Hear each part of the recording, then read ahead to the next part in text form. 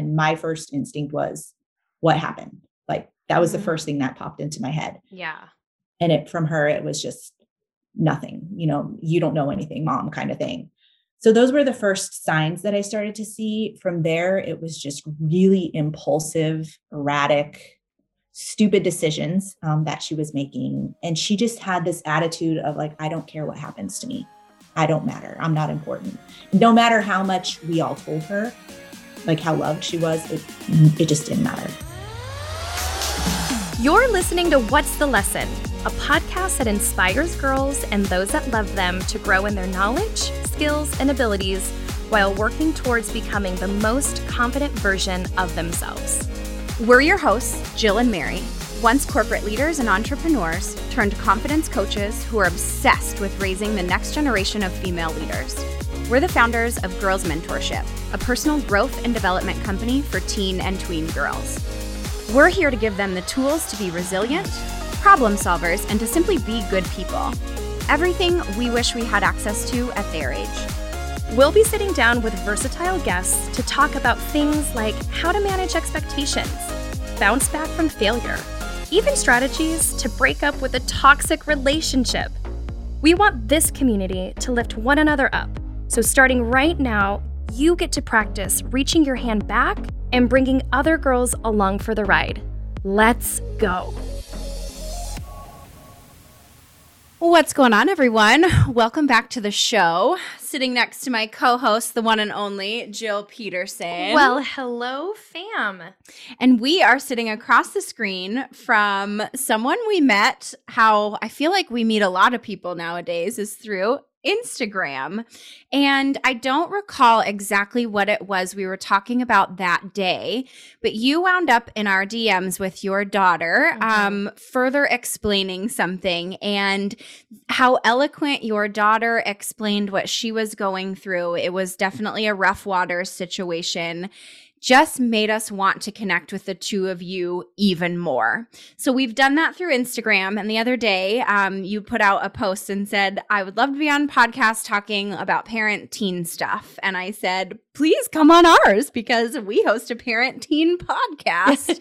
And here we are. I think that's such the beauty of the internet is being able to connect people with people who you may not have ever really been able to connect with. And you're in Arizona, so we actually might be able to connect with you in person at some point. But this is, I think, an awesome medium to do that on. So we're really excited to delve a little bit more into your story just based on what we already know and what we love from you and what you do for a living. So Carrie, welcome to the show. Hi, Carrie. Hi, thank you guys so much for having me on here. I feel like this has been a long time coming, so I'm really excited about this. Same. I really admire people who take the bold or who make a bold choice to send communication to someone that they might not know and to receive a DM from you with your daughter to boot was so cool. And I think that also is just like dropping into that for the listeners who might be following someone that they really admire. You have no idea what kind of connections can actually come from you taking that first step just to say hi or add value to whatever they're producing in their content. So I just first wanted to acknowledge that because Mary and I love that so much. We are such connectors, and the more people that we might not have met otherwise, like we're all like-minded, and to continue to build our network is really cool. And you being one of them, but most importantly, getting to get to know your daughter as well has been really fun too. Thank you. Yeah. Yeah. Will you just briefly tell our listeners who you are? You don't just have one daughter, you have multiple children. So who you are for this world and why you wanted to share a little bit more about your story. So a light dusting, if you will. Sure. So I'm a registered dietitian, but I consider my first job mom. I'm a mom of 4. So I have 2 girls, 19, 17, and then I have 2 boys, 15 and 10. The girls are definitely more challenging than the boys at this point right now, but I love them all. I'm really into nutrition, health, wellness, fitness, all of that stuff. But as I started seeing more mental health struggles, like in my own family with my children, I became a lot more passionate about mental health and kind of sharing resources or sharing our story and our struggles with other families who might be having the same kind of conflicts within. So that's kind of where I'm at right now. I'm kind of at a crossroads trying to figure out what's my next move. But for now, I'm just talking to people as much as I can and spreading the word and helping wherever I can. We love it. We love that. Honestly, keeping things so close to the chest sometimes can be torture. And I'm sure you have walked through hell and back. And to be able to be in a position to share your story vulnerably. And I also know one of your daughters has shared about her journey as well. So not only you talking about what you've gone through, but allowing your children to feel comfortable enough to share their own struggles and their journey as well to help somebody else is so incredibly beautiful. It's powerful. I'm sure it's scary. You name it, but Just gives other people permission to do oh the my same. gosh, absolutely. And it really probably came from you to convince, or not convince, but to really encourage that talking about it is going to help other people. Yeah. She has that Yeah. exact same mindset for sure. Like when she first started having issues, like I had long story, but I did have to send her out of state for a good part of 2020. And that was devastating for me.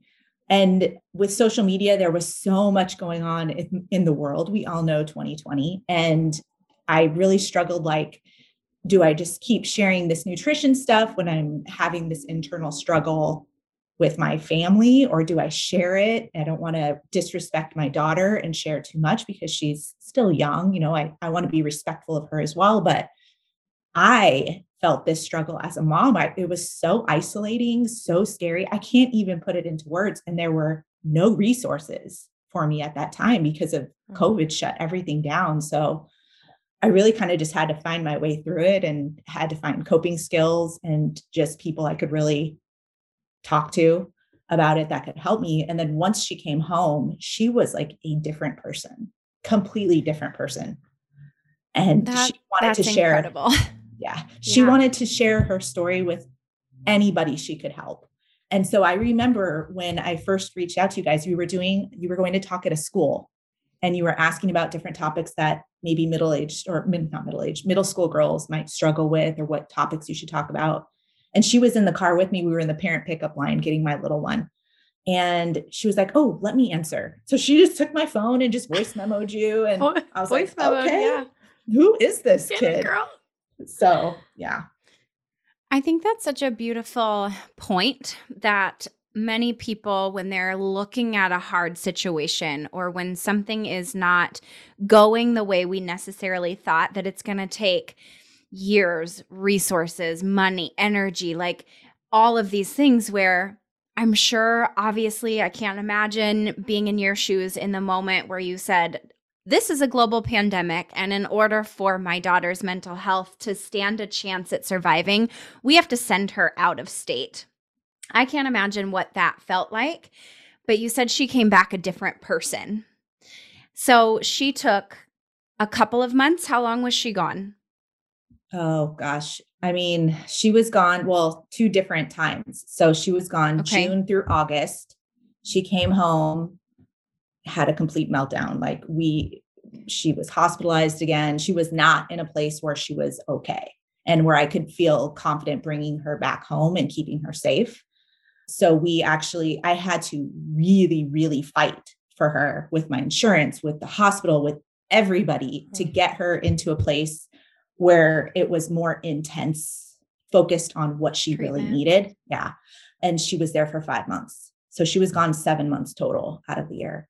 But in between that, I mean, before that, there was multiple hospitalizations just to kind of like get her stabilized and a lot of scary stuff. And, throw in 2020 and that's just like, yeah, a nightmare. If you don't mind me asking, did it stem from lack of confidence? Did it stem from low self-esteem? Where did you first notice a shift in your daughter and then kind of leading down that path? So I started to notice she's always been a competitive, like a club softball player.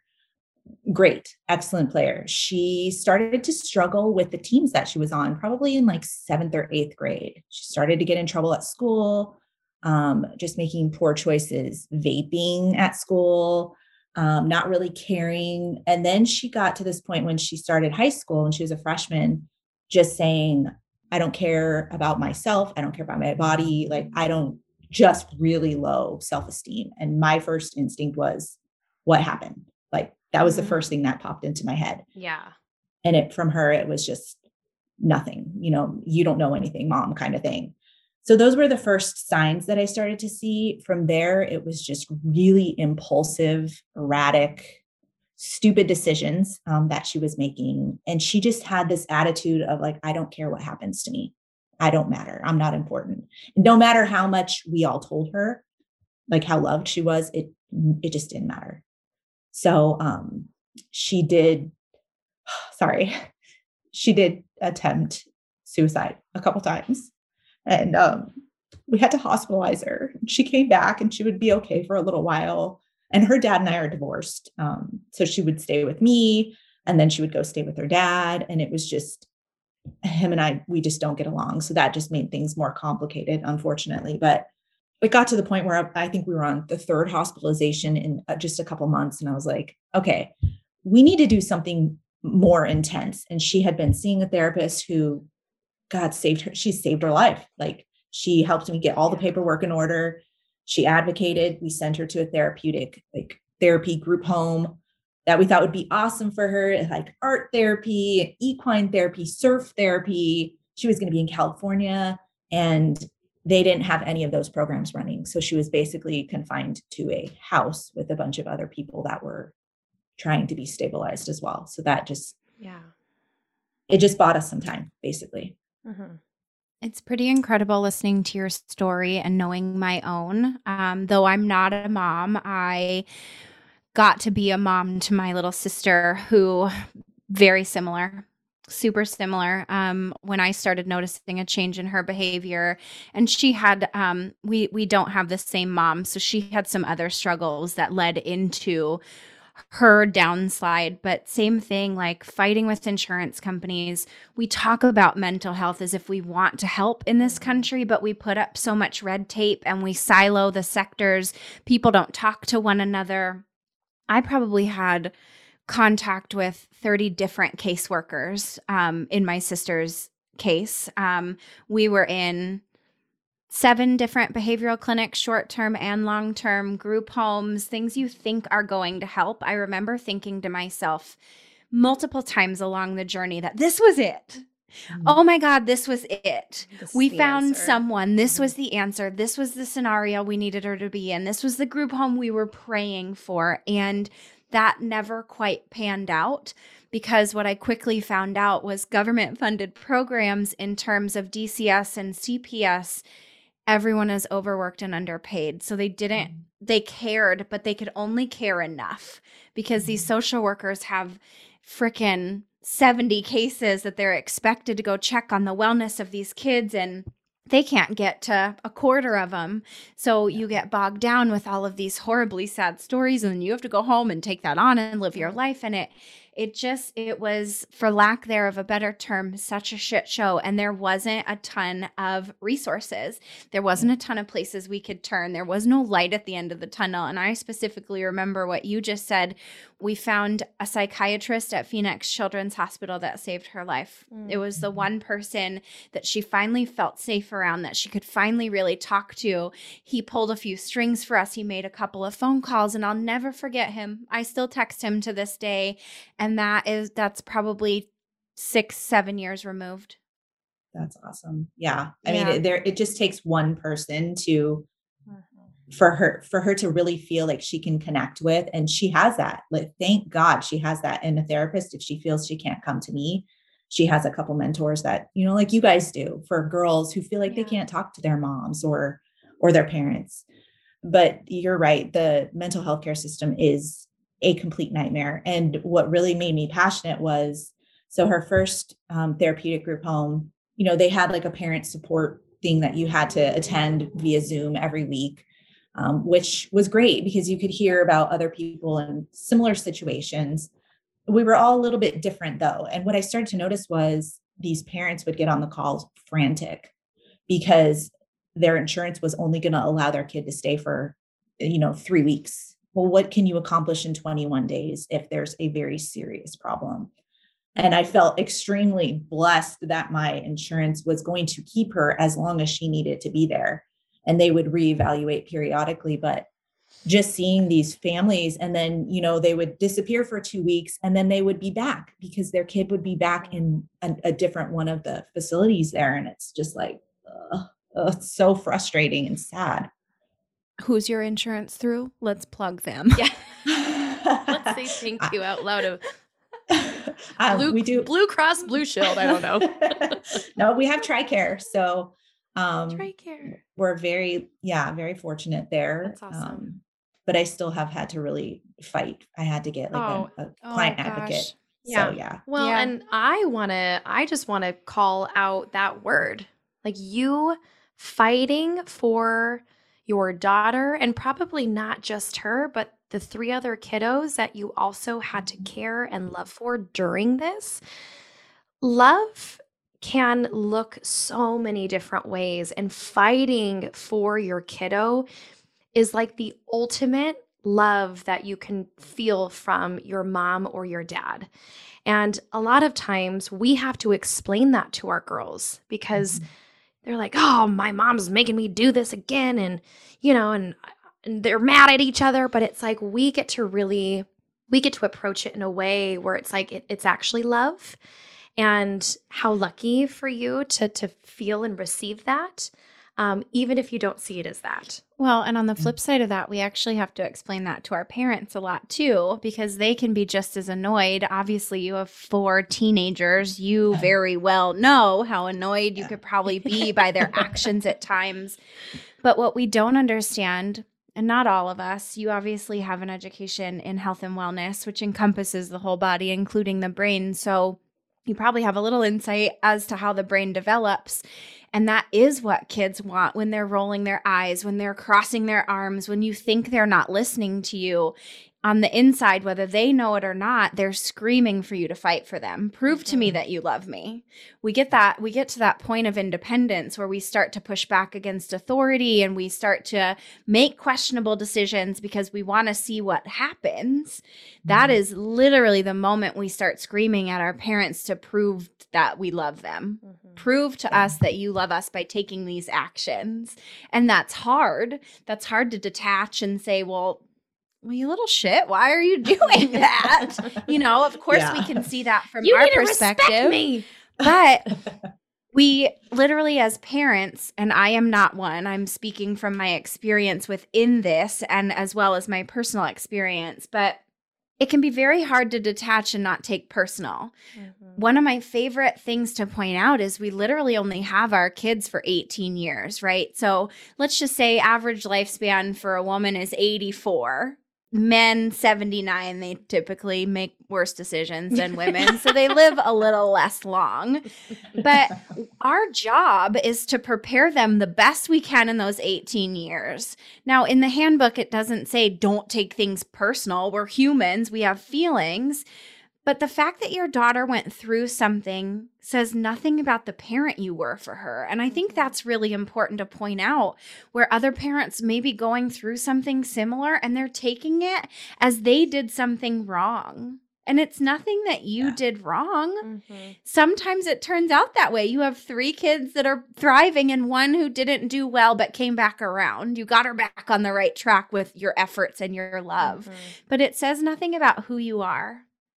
And it's cool that you could disassociate that and do what you needed to do in order to get her the help that she needed. Yeah, because I'm sure she probably told you a ton of times, like, I don't want to go. I don't want to do this. I'm fine. Or no one's going to care about me. And you're like, I don't care.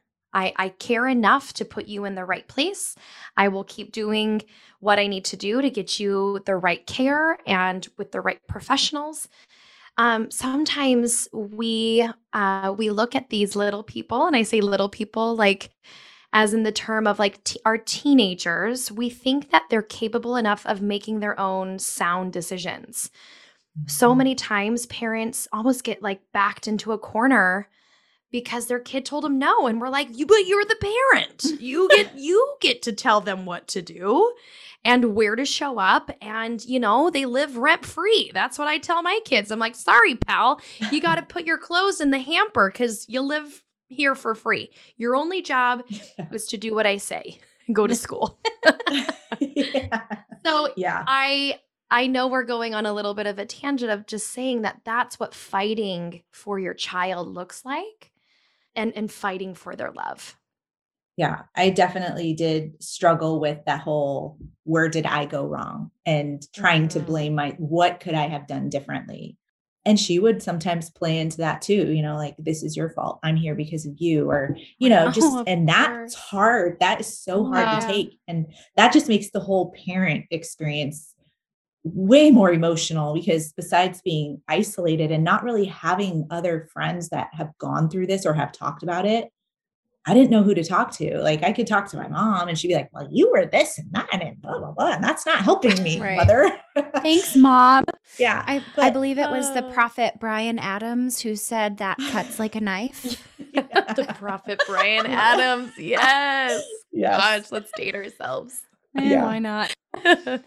It's incredible to hear other people's points of view when you're looking for help. You're like, throw me a life raft, and they throw another bucket of water on you. It's like, thanks, Mom.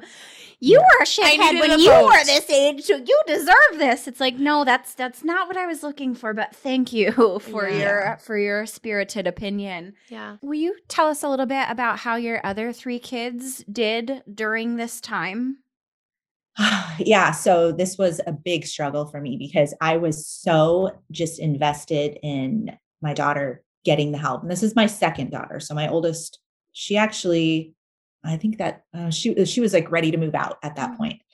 I was pretty emotionally unavailable, I would say, because I was just stuck in this. It just felt like this spiral. Like, everything would be good, and then the next day it would crash. So I kind of lived in the state of fear. And my kids knew, because they had seen what had gone on. They had seen how frantic I would be, all the tears, all the outbursts, everything. And so it's really important for me to kind of like make sure that they had resources and help to talk, like somebody to talk to as well. So I did put them in to talk to a counselor to make sure that they were okay. The little one was kind of just oblivious and was just like, I'm going to play Fortnite and just ignore everybody kind of thing. And I was like, cool. Perfect. The only time you're allowed to sit on the screen for more than an hour a day. Get in there. Yeah. But it definitely impacted the entire family. And I think the other kids are definitely still kind of reeling from that, because she was gone for so long. So she kind of lost that connection. They kind of gravitated towards each other. And so when she came home, she kind of felt like the misfit, or like the outcast, and they wanted to welcome her in, but they were scared of getting hurt again. And so my job was to make sure she felt comfortable, but then also make sure that they felt comfortable as well. And it was just a lot. It was a lot. Of course. Well, and I kind of want to rewind to your comment about the fact that you and her dad are divorced and you didn't see things eye to eye or necessarily operate on the same page. My parents were the same. When they got a divorce, it was very venomous. It was not healthy. They hated one another. They talked about the fact that they hated one another. They did things in order to prove that they hated one another. My mom hated Jinko jeans. And I don't know if you recall what Jinko jeans were. JNCO, very big, very baggy. I'm a small person now, but back then I was tiny. I remember one of my identification cards saying like 4'8", 75 pounds. And I loved Jinko jeans. So of course, since my mom hated them, my dad bought me every pair that JCPenney sold. So it was very open, like their hatred for one another. And what I want to say here is, parents, get it together, because it's not about you, right? You've got a 16-year-old at the time who is suffering, and you guys can't seem to get it together. And I don't mean you in particular, but it was a perfect example to say, if you can do anything for your kids, put your feelings towards your spouse or your ex-spouse aside so your kid can flourish regardless, because they're going to take what you're projecting on them and they're going to project it for the rest of their life on all of their future relationships. And that is where I found the need for therapy in my 20s, because it was like I was angry like my dad and I was withdrawn like my mom and my relationships weren't working out. And it's like, well, what's wrong with me? And it's like, okay, well, nothing is necessarily wrong with me other than the fact that all of my programming is stemming from how my parents treated one another. So when you get in a situation like the situation you were in, it's so imperative to be on the same page to make sure that she makes it out of that storm. Yeah. And you just described my relationship with her father, unfortunately. However, when she went away, we were both, I mean, obviously devastated. And I would say that was the first time in years that we were able to kind of be on the same page. And we actually started a group text between my husband and I and him and his wife, just to check in, like how she was doing, making sure we were communicating.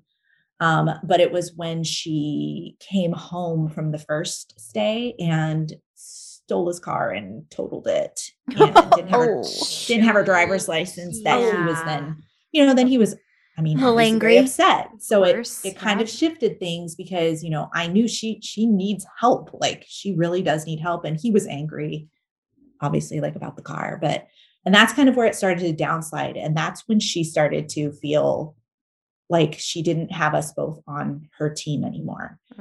So, the first round we were good, we were communicating, and then he kind of just stopped. And I felt like I had to pick up the pieces there for her. God. Because you can imagine how she probably felt, being so far away, and she felt guilt and shame. And it's so hard to navigate, but you're absolutely right. And I feel like he and I got married when we were so young. We had 3 kids back to back, and we were very emotionally immature, I would say. And I don't know that we've completely gotten out of that. I feel like it's better, but it's hard on the kids for sure. And they've all said it. All 3 of them have said it. So, well, again, the cool thing about you is that you're open to having these conversations. A lot of women would literally take that to the grave. The best thing you can do for someone else and you is to share your story. And to say that, like, man, gosh, I've learned so much. I would, I would do it a little bit differently, but this is how I'm navigating it. And it's not perfect. And I don't expect to be perfect. I'm still a work in progress. And I think that's like what I want to ask you next is, how do you take care of your mental health? Knowing that your background is in fitness and nutrition, and you are a dietitian, has that been like a foundation for you to kind of lean on when times got tough for you? How did you take care of yourself, and how are you continuing to take care of yourself? That's a great question. So making sure, because sometimes I would get to the point where I would be like, oh crap, it's like 4:00 and I haven't eaten anything today. So that's not great for me, because I get real hangry real fast. Preach it. I've seen your reels. Reels. You do acknowledge that. So yes, making sure that I was really consistent with eating a good variety of food, but also exercise. Oh my gosh, I work out not for aesthetics, but to stay sane. And so everybody else around me can, be okay as well. Function. Yes. Function, me too. Amen to that. I am so here for that. That's exactly why I found CrossFit, because in the midst of everything that I just talked about, it was the 1 hour of the day where I could pick something up and toss it down and just get it out. If you're not working out, if you don't have a routine, get one. It's such great stress relief. Absolutely. It is. I think the hardest thing for me was, 1, managing my stress, and 2, sleep. I was losing so much sleep. And when you lose sleep, then it just throws everything else off. So I had to get real creative, like with the magnesium and the mineral mocktails and, all the hippy dippy things. But I got really into journaling. And as I was journaling, I would just basically dump my feelings onto paper. And so I kept an online journal of everything that was going on with her, and then every single emotion that I felt. And now I haven't looked at it for a while, but now I'm actually writing a book about my experience going through all of this. And I'm having to go back through those journals, and it just hurts. It hurts to see like how much pain, because you get through it and you're like, oh, we made it. We're good. You kind of forget how hard it was. But just reading those words again it's very sad, to be honest. So I'm glad we're through it. I'm listening to a sermon series right now called Here is Holy. And he talks about like how cool it is to pause and look back. Whether you're religious or not, you definitely don't have to be to look back and see the valleys that you've overcome, but that we don't give enough credit to ourselves for the things that we've survived. Because we got through that. Now we're here and things are good. On to the next. But man, the valleys are really what make us, because it didn't break us. We're not in that valley anymore. And those periods of time, and just listening to those words, I am somebody who loves to reminisce. I have a lot of valleys in my past. So it's really cool to see the girl that I am now, considering the things that I put myself through, that my parents' divorce put me through, and to know that healing is available to everyone if they have the right community, if they have the right support, and they have the appropriate resources. Unfortunately, not everyone is gifted with those things, which makes recovery or making it through a lot more difficult.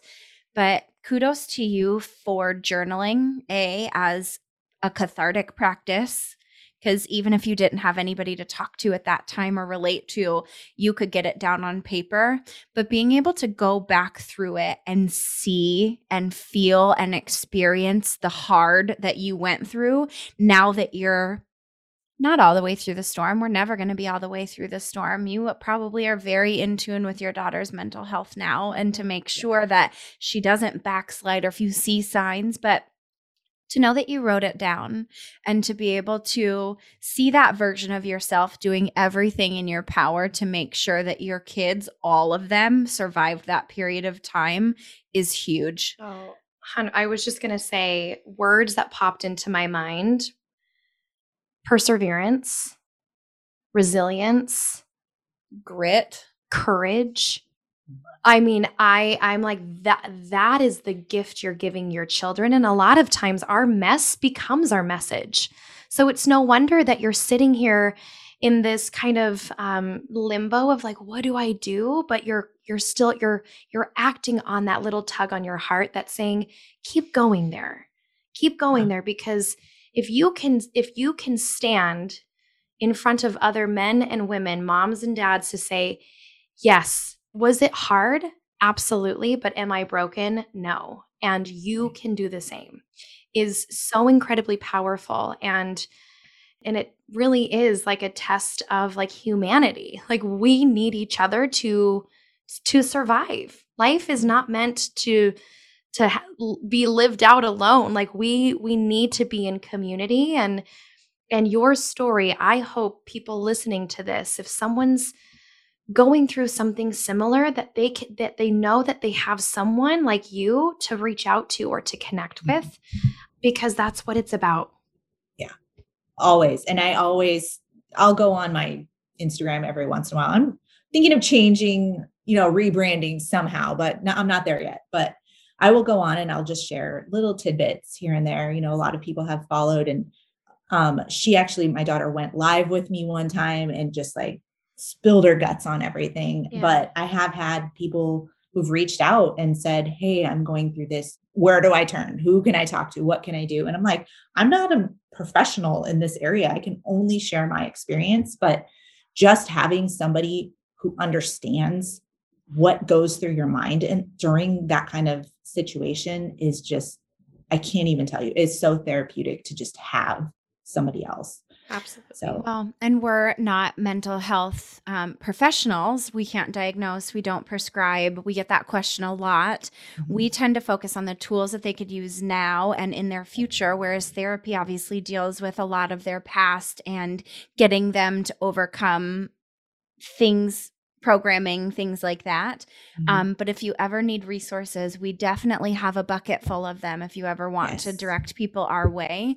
And she has. She has. I have. I Yeah, actually reached out to you guys. You're really great at that. Will you fill us in on how she's doing now? Yes, I will. She's doing really, really well. So when she came back, I just enrolled her online through just a local charter school. And she did great, but she really wanted to go back and experience high school. It wasn't still quite back to normal completely yet, but I let her go and it proved to be very challenging for her. So I ended up pulling her back out this past semester, and she's totally thriving online.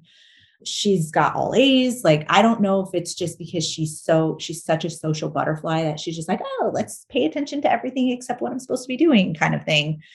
She's only had 2 serious dysregulation episodes in the past year. She's been home almost a year. On the 26th, it'll have been a year. She's been doing great. She's working almost full time. She's going to school full time. She's volunteering with Not My Kid, which is going to be incredible. So it just like fills her heart. When she was in school, she joined Best Buddies, which partners students with kids that are special needs or autistic and they just do intramural activities, and she just loved it. So I'm trying to keep her as busy as possible. She's doing really well. We still struggle every now and then, but I would say she has completely turned her life. Like, I don't even know who this kid is anymore. She's so wise. It's like she has to remind me to use certain skills every once in a while. I'm just like, dang. Well, and we can't imagine how that makes your mom heart feel after going through the storm that y'all went through. And I want to read something that I read this weekend, and it's happiness equals service of others is greater than service of self. And I think we all know this, and it seems simple enough. We tend to forget it, I think, on a daily basis because we're human beings and we're self-serving. But I think she's starting to realize that like you just said, sharing your story, I think those are the most hits, quote unquote, that we get on our Instagram, whether it's a story, a post, a reel, whatever it is, when we're personal, because people want to know more about the person behind the brand or the person behind the job or, the person behind who mom is. And she, I think, is starting to understand that she can attract more people that way. More people are going to be interested in what she's overcome in order to be who she is today. And then the service of others. Giving back. Giving back fills up your cup more than any Louis Vuitton, Fendi, Gucci wallet ever will, ever. And that takes a long time to figure out, because also as human beings, we are drawn to materialistic things, especially when our emotions are high or we're drawn to eating. I'm sure you see a lot of that in your career. We seek external things as opposed to giving back, as opposed to sewing into someone else who might be struggling in the same way you are.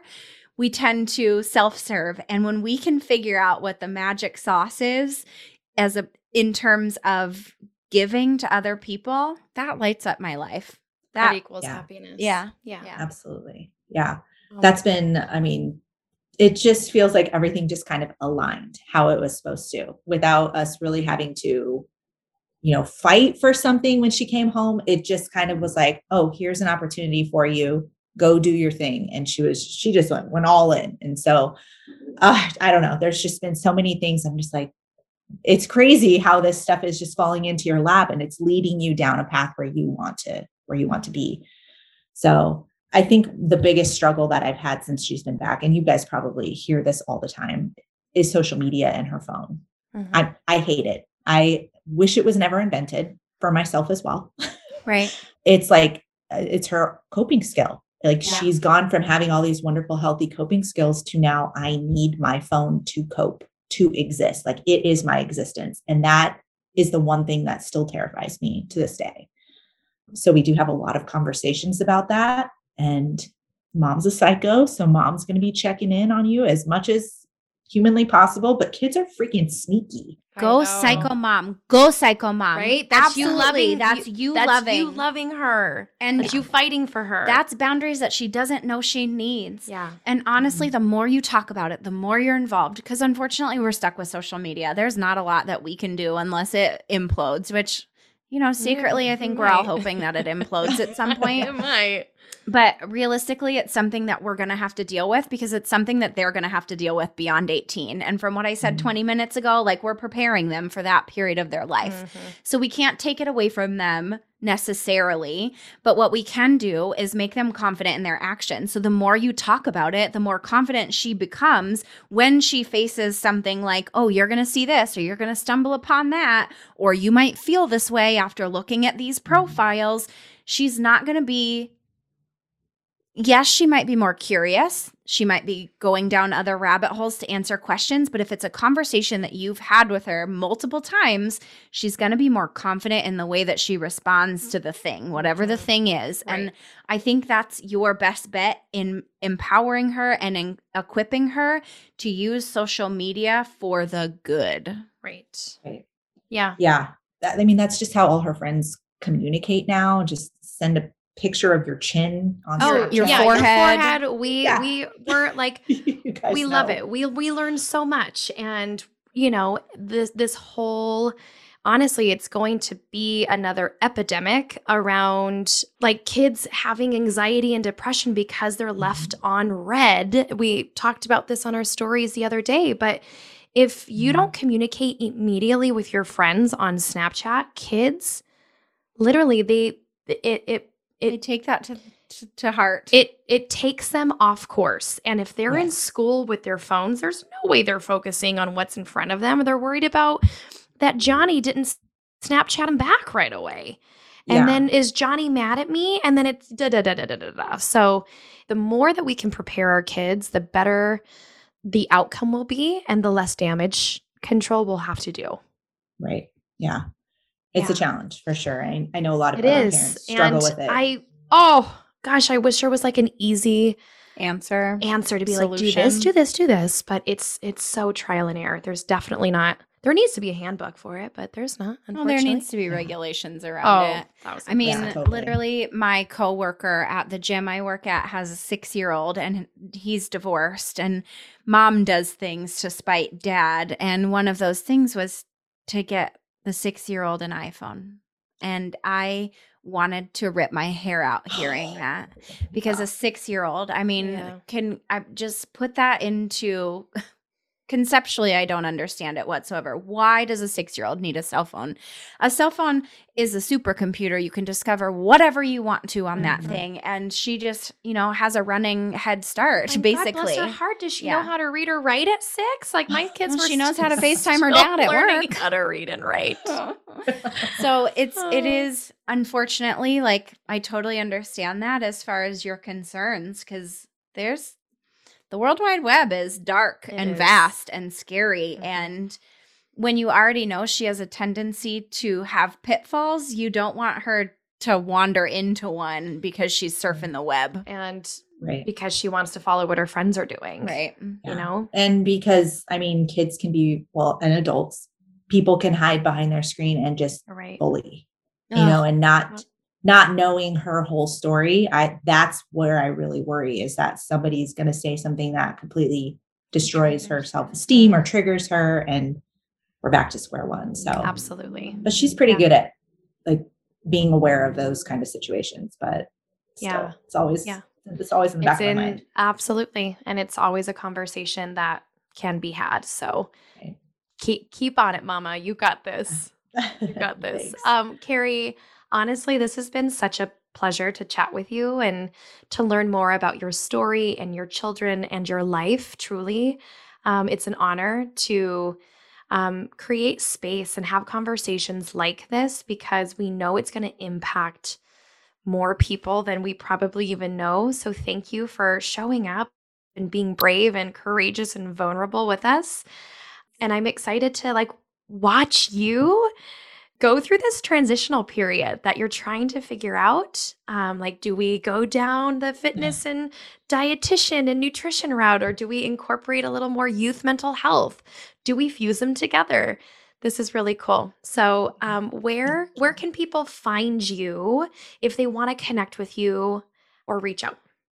Well, on Instagram's probably, that's just the biggest, easiest way, which is crazy because I just said how much I don't like social media.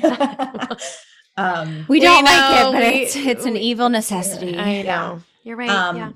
So Fit Balance Nutrition _RD, which I'm trying to change, but I'll keep it for a little while longer.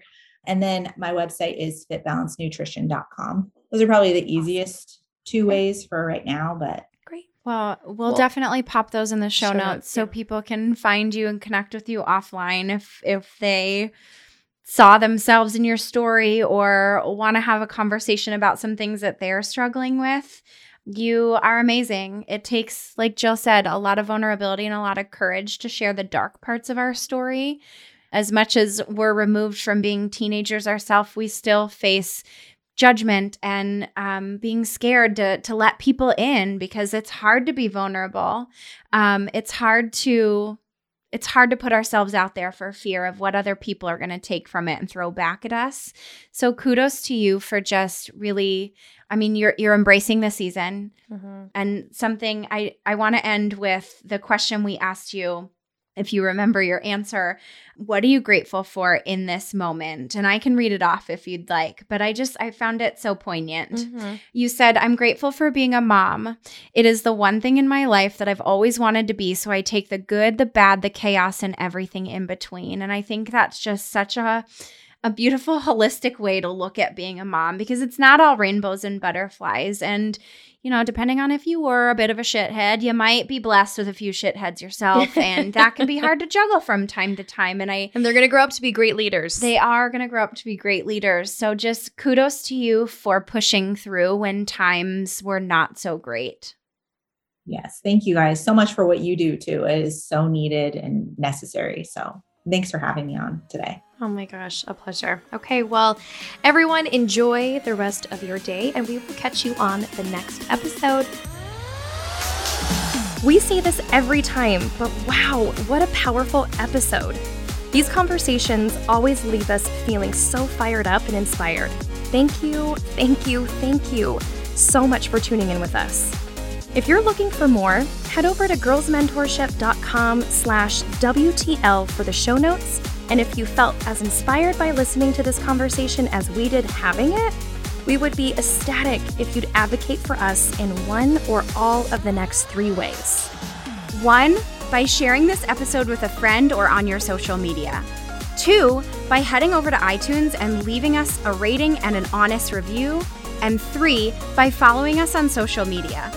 This community is full of movers and shakers. We share ideas, we ask questions, so if you're interested, we've linked our Instagram account as well as our exclusive community on Facebook in the show notes. Until next time, you guys, remember, the more you know, the better you do.